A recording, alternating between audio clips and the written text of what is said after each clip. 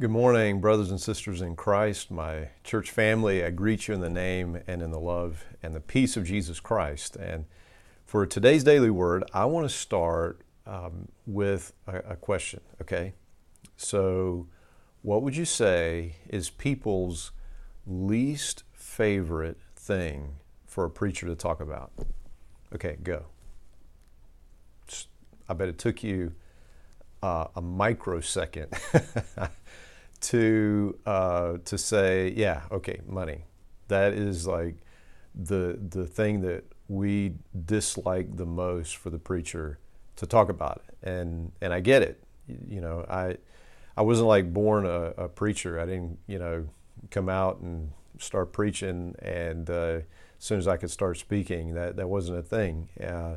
So I get it, right? I get it. I've been through the guilt sessions where you just feel terrible and the preacher's got your arm up behind your neck, your shoulder blades, and all of that stuff. And I want to just invite us to kind of think that through. And if you haven't already hit stop on this video, congratulations. God bless you. I really appreciate you keeping on listening. Our journey through the Bible reading today from Exodus, in Exodus 35 and verse 5, where there is essentially an inventory list for the supply for the tabernacle. And this is what it says about the offering for these things. Exodus 35:5. Take a sacred offering for the Lord. Okay, so this is sacred. This is a holy event, right? This offering. It says, let those with generous hearts present the following gifts to the Lord. Those with generous hearts. Now, the way I want to invite you to think through this with me today is actually, I want to show you that generosity is actually a great proof for the fact that we are created and created in the image of God. Those who will say that we are purely the result of a purposeless, undirected process of evolution that is just completely driven by natural selection. There's no direction, there's no power infused into the system, that it is just all happening by accident. They will say, and there are specifically folks who are evolutionary psychologists who will say, well, okay, take generosity. Why are we generous? Well, cultures that were generous to one another, they fared better and they survived, right? They survived better. And that's why there are generous people, because it was an evolutionary benefit to be generous. Okay? But let's think a little more deeply. Let's think about this. First of all, why do we not like to talk about generosity?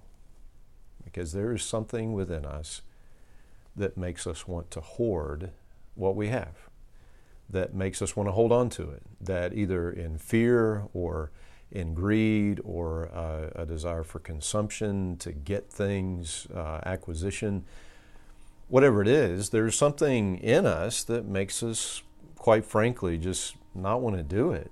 Okay, so keep that in mind. But then also think, you know what? We actually admire generous people, don't we? We honor generous people. When we hear stories of generosity, we're moved by those. We are moved by those. My wife Ashley and I, we teach or lead Financial Peace University fairly frequently. We've done it a number of times, and Dave Ramsey in the final video is talking about generosity, and he tells the story of this man in a church giving his car to a single mom and what that meant to her. And I'm sitting there, even though it's not live, even though the situation happened a long time before, I'm sitting there tearing up over this story of generosity. So how could this be that we would be so resistant to it and yet we would admire it? And add to that the fact that the generosity that we admire the most is the generosity that is the most self less, that is the most selfless, that gets us the least credit, that we don't really expect anything in return, that is just completely a sacrifice. Because here's the other thing that's very interesting about generosity is that lots of times generosity is based on this desire to be perceived as generous. Why would that be? Why would that matter to us? Let's keep this line of thought going, okay? So, we don't want to be generous, and yet we admire generosity. We don't maybe want to be generous, but we will if we can be somehow perceived as generous and have people think that we are generous. And the kind of generosity that we admire the most is selfless, is directed outside of ourselves. When you have folks in our country, for instance, who are giving to folks in need across the world, there's no benefit there, and we admire that so much. What's going on here? Well, come to find out, we are not just the result of a purposeless, just senseless, undirected process. We are actually made in the image of God. And one of the things we know about God is that God is generous.